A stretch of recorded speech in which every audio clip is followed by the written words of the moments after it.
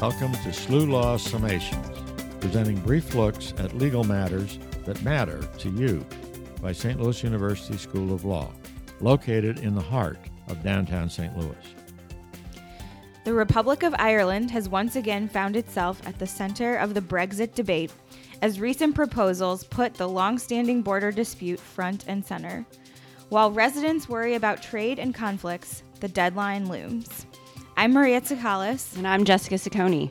Today we are joined by former U.S. Ambassador Kevin O'Malley. Ambassador O'Malley recently joined the faculty of SLU Law as a professor of practice and ambassador in residence. He served as a U.S. ambassador to Ireland from 2014 to 2017 and worked hard to strengthen the important ties between U.S. and Ireland. Thank you for joining us today, Ambassador. My pleasure. First, for someone who spent their career as a successful trial lawyer, how did you find yourself in Phoenix Park serving as the U.S. ambassador to Ireland? So it was quite a career change for me. I'd say not to make a political statement, but just to tell you the facts of how it all happened, is as follows. I became very involved at a very early stage in the election campaign of a senator by the name of Barack Obama.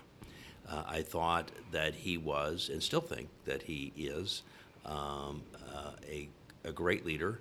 And so I worked on his campaign as a volunteer from the very beginning of the campaign in Iowa, and then through the other early primary states and Super Tuesday and the primary in Missouri, and eventually he got the nomination, and eventually he won. And quite frankly, I thought that was the end of it. I was pretty happy that I got what I wanted, which was an inspirational president. So there were conversations later about would I like to join the administration, and we talked about that. I don't know how ready I was at the time. I had a nice practice, and I wanted to transition that in an orderly fashion. And so that took a while. And in the meantime, we had another election, and the president was reelected, and then the conversations really heated up a little bit more substantively than that. Our State Department works this way, that 70% of American ambassadors to foreign countries are career Foreign Service officers. They go to university somewhere, they take the Foreign Service exam, they get accepted into the State Department, they begin a career where every 3 or 4 years they're going from one embassy to the other, or back to Washington at the State Department, then back overseas to another embassy, and they matriculate up, and a small portion of them will be eventually nominated through the State Department to become ambassadors. About 30% of our ambassadors are people like me who had careers outside the State Department. As you pointed out, Jessica, I'm a SLU graduate of undergrad and the law school, and I was a trial lawyer for a long time and was not looking to I never thought I was going to end my career in Ireland. But as I said, 30% of our ambassadors come through the non-career role. And they are people that the president either knows or is familiar with, and then asked to take on one of these roles. Generally, the non-career ambassadors have roles which are a little glitzier than the career ambassadors. The non-career ambassadors have positions like Ireland, the Vatican, France, the UK, Japan, Germany. The career ambassadors have, I would say, in many ways more difficult and certainly more dangerous assignments in places like Yemen and Sudan and Iraq and Afghanistan. So anyway, as it turned out, the president asked me if I would be his ambassador to Ireland. As an Irish American with grandparents who emigrated from Ireland and aunts and uncles who emigrated from Ireland. This was a great opportunity, and I don't recall taking a whole lot of time telling him I would be very happy to do that. What county is your family from? I am from, my family is from County Mayo. Okay. And from the city of Westport. Mm. And I had an opportunity to get there many times during my tenure as ambassador. I'd been there before, but they certainly treated me very, very well every time I showed up. I imagine the Irish hospitality.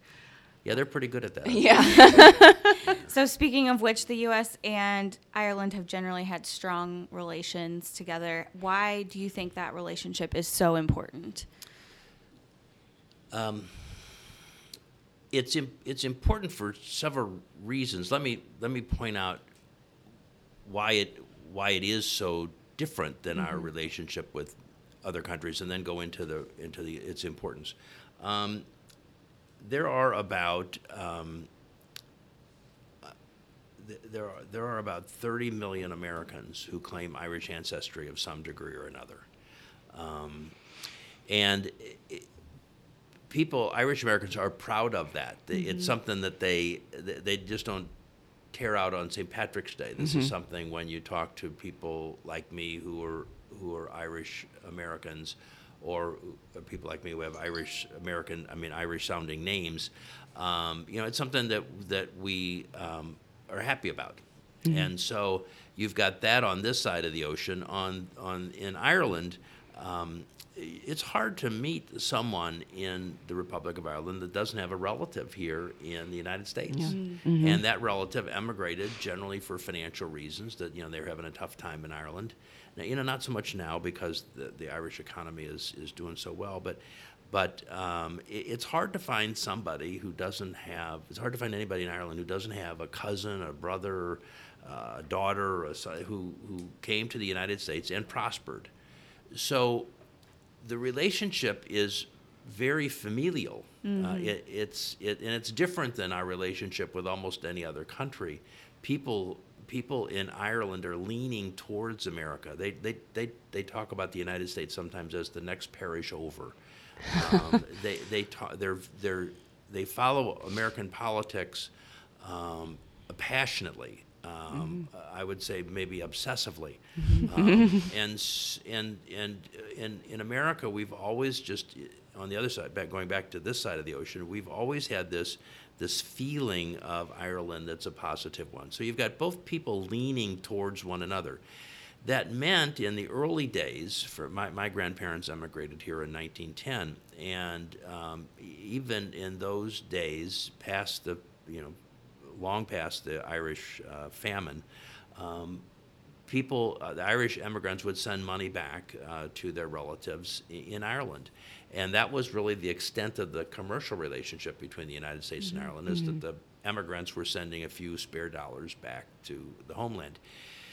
Well, in the 60s, Ireland decided to abandon its agrarian, protectionist economic policies and really begin to look outside of its borders. And they found a welcome partner in the United States. And that economic relationship has blossomed into a huge commercial relationship now. What used to be a few Irish immigrants sending a few bucks back to Ireland is now 700 big American corporations resident in Ireland, creating 100,000 jobs in Ireland, creating lots of wealth in the United States and in Ireland. We use Ireland as our stepping off point for the world's biggest market, the European Union. So rather than having a company try to run its European operations from, say, the Silicon Valley or from New York or Chicago or St. Louis, these American companies have moved to Ireland and use that as their way to approach the European Union, which is a market of 550 million consumers. And it's worked out very, very well for us because Ireland has a huge, well-established, firm educational system, so that the Irish are very well educated. Obviously, Ireland is an English-speaking country, and soon, after Brexit, will be the only English-speaking country in the European Union. Ireland has a low corporate tax rate of 12.5%, which is low, obviously, but it's also transparent, and it's sort of gimmick-free. There are no loss carry-forwards. It's just a straight, flat 12.5% tax. But mostly this business relationship has worked well, as I have said many times before, is because the Irish and the Americans simply just get one another. We like dealing with the Irish. They like dealing with us.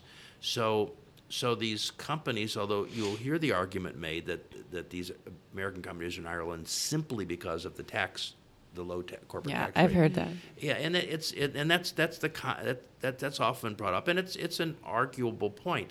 It's just wrong, and you can look at it without denying that 12.5% tax is lower than the corporate tax rate in most other European Union countries.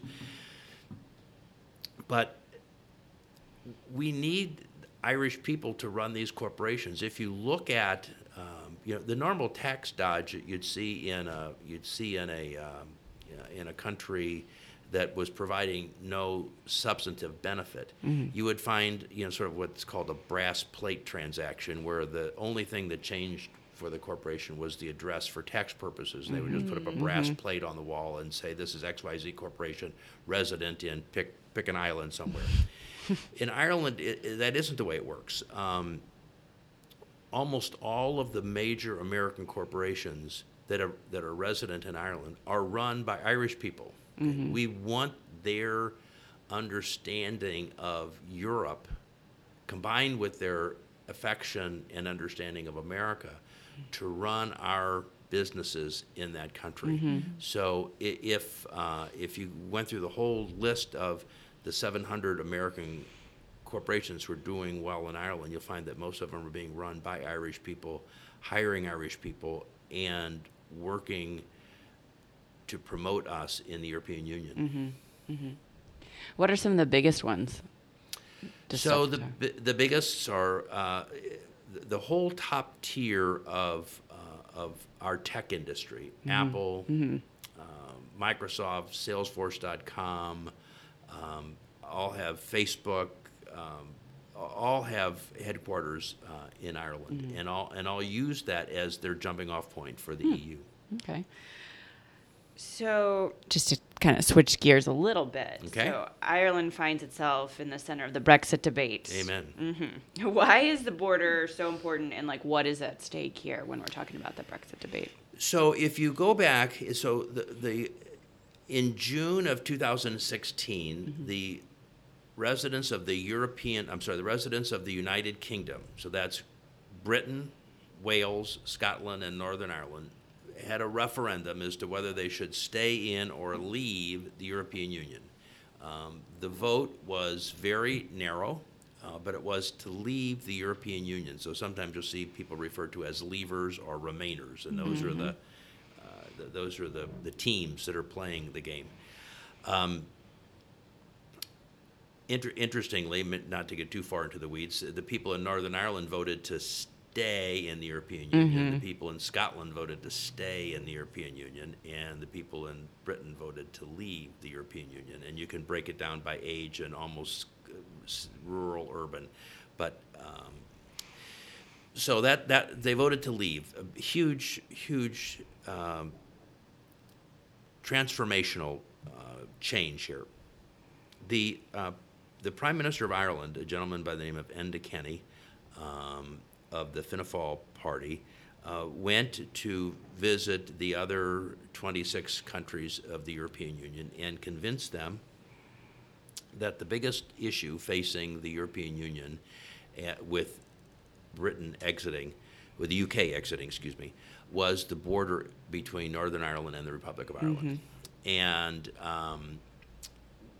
the setup for this is that Ireland at one time, the whole island was one country. It was owned by the British, But as the British left and Ireland got its own independence, there was an agreement that a few of the counties in the north, which were mostly Protestant, would remain within the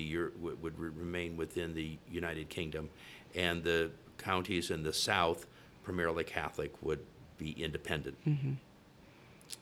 That relationship had some strife in it, and eventually it broke out into physical violence. And for about 30 years, there was a situation which the Irish refer to as the Troubles. And the Troubles were essentially a terrorist war between the Catholic have-nots and the Protestant haves in Northern Ireland. And that process was, obviously disruptive of life in Northern Ireland and in the Republic and in Great Britain itself, because the terrorists actually went there also. Eventually, that conflict subsided greatly with the help of the United States. President Bill Clinton, Senator George Mitchell were key members of a group that brought the North and the Republic and the United Kingdom together to sign a peace accord. And it was signed, the peace agreement was reached and signed on Good Friday. It's referred to now as the Good Friday Agreements in 1998. And that agreement has resulted in peace between the North and the South. Not that there isn't tension, there still is tension, but the violence has subsided. And what the Irish fear, on both sides of the border, the Irish in the north and the Irish in the south, fear that by putting a hard border between the north and the south again, that conflict will flare up. I should back up a second and say, after the Good Friday agreements, trade between the north of Ireland and the Republic of Ireland began and increased. Today you can drive from Dublin to Belfast in 2 hours, and you won't really know you've crossed a border. There are no border checks. There are no stoppages, because both countries are in the European Union. So there's no reason for that. And so it turns out that what's happened now is that people from the north, many of them work in the Republic. Many people in the Republic work in the north. Commerce goes back and forth freely without any kind of restrictions. And things that I don't remember the precise details of this, but to take an example that many of us will know, a drink called Bailey's Irish Cream comes from Ireland, and I forget exactly how this happens. I forget the order, but the milk is raised in the Republic, and it's pasteurized in the north and bottled in the south, and then infused in the north and shipped out from the south. It just goes back and forth, and I don't remember exactly, but that's typical now of how things work, because there are no restrictions. But and that's because both countries, both the Northern Ireland and the Republic of Ireland, are in the European Union. Once Britain leaves the European Union, then that doesn't exist any longer, and there should, in normal circumstances, be a border between Great Britain, between Northern Ireland and the Republic of Ireland, and that's what and that's the holdup with the Brexit right now. The parties have a difficult time coming to an agreement. How can we maintain peace between the North and the Republic, and at the same time respect the fact that the European Union, that Great Britain wants to leave the European Union? So what was the, proposal that Boris Johnson had?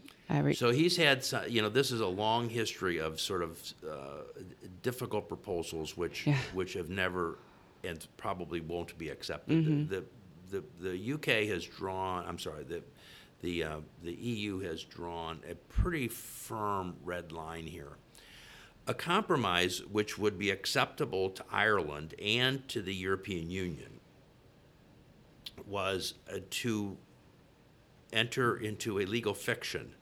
And that fiction was that the border between Ireland and the European Union would be considered to be some imaginary line drawn in the Irish Sea. The water that separates the island of Ireland from the island of Great Britain. Okay. So with that compromise, the travel and trade which now exists peacefully between the North and the Republic could continue.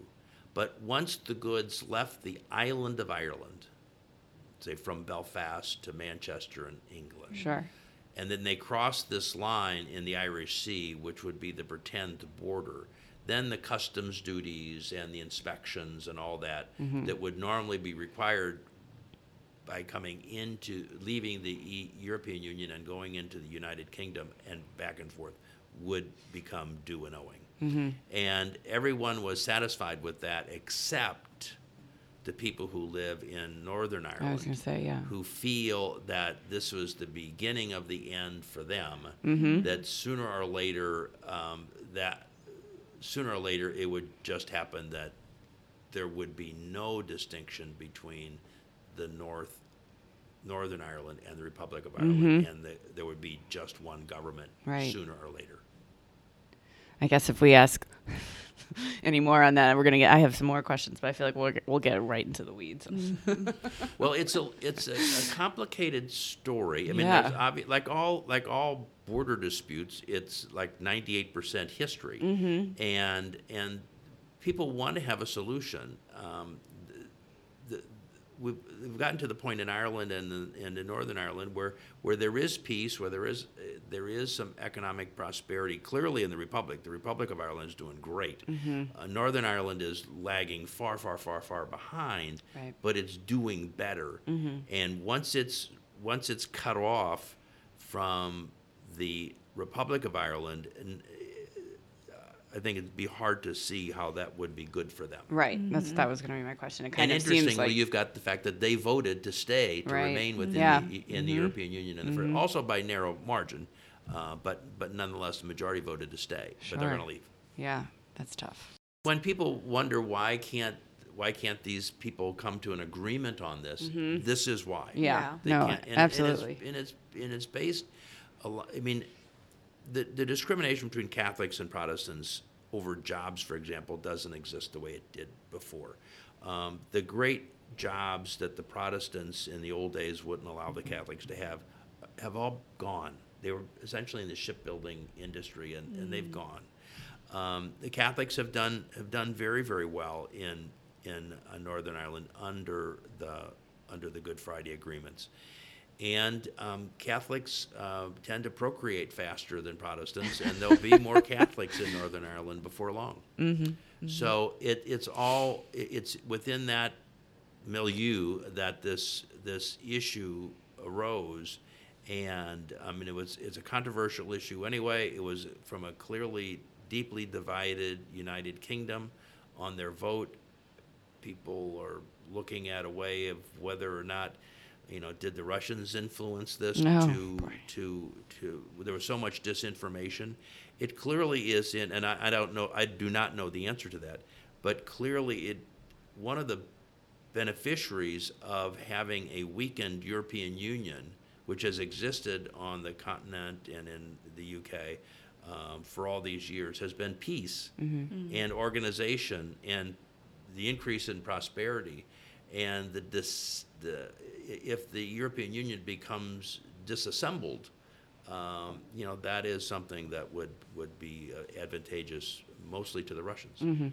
So, again, switching gears, given your role here at SLU Law, how would you advise both undergrad and law students to prepare while they're in school for going into this type of work in international relations, diplomacy, legal affairs, whatever it might be that they're interested in? What would you advise them to do while in school? Wow. So I would say two things.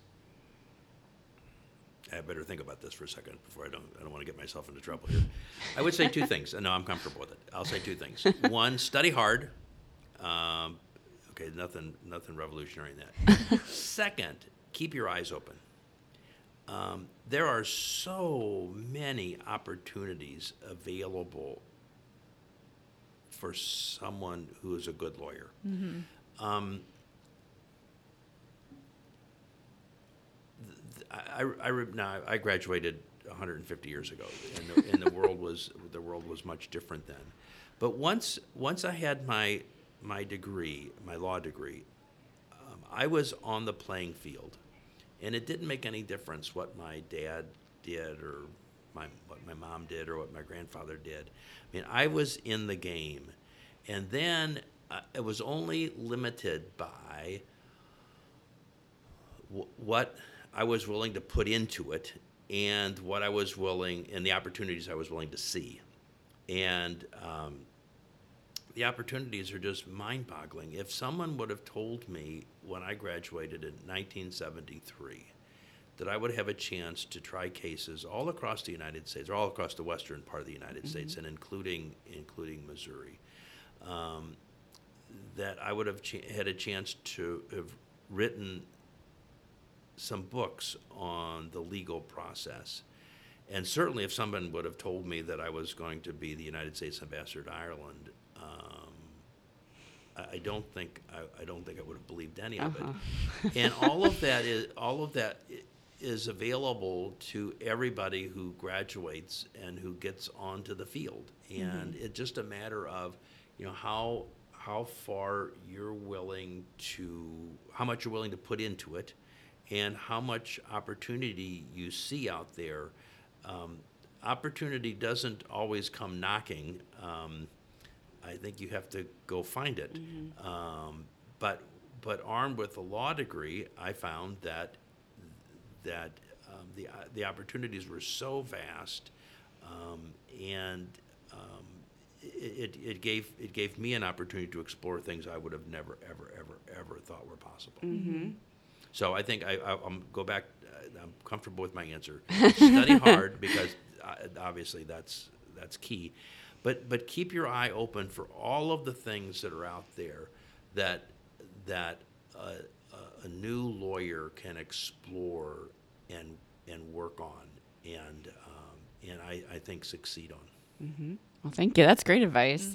So you're heading back to Ireland now? I am. This week, or when are you going? Next Tuesday. Okay. I think I'm leaving Tuesday morning, and a bunch of faculty and our alums are coming, and we've got some really interesting. I think they're interesting because I set them up.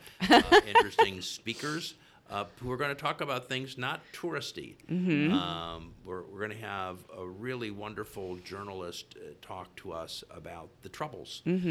She was raised in Northern Ireland and now lives in the Republic, and she lived through it. And she's going to talk about what it was like in those days when people were bombing one another and killing one another. Civilized, educated people were engaging in these, really terrorist activities. We're going to have someone talk about Brexit. One of the premier barristers in Ireland is going to address these issues in probably more detail than we went through today. And then you could spend hours on that. You could, and he will do a very good job of it. And then I asked the former Prime Minister of Ireland, who was the gentleman who was the Prime Minister during my tenure, Enda Kenny, to talk to us about his experiences as being the Prime Minister of Ireland, working with the European Union in the Brexit issue, and his relationship and love for the United States. That's great. That'll be really interesting. Sounds fascinating. Well, thank you for coming in, and safe travels. My pleasure. Or as they say, sláinte. Yeah, cheers. You can say sláinte. I think we just have water, but sláinte will... Enjoy all the Guinness for us, right? My pleasure. Thank you for joining us for SLU Law Summations, produced by St. Louis University School of Law.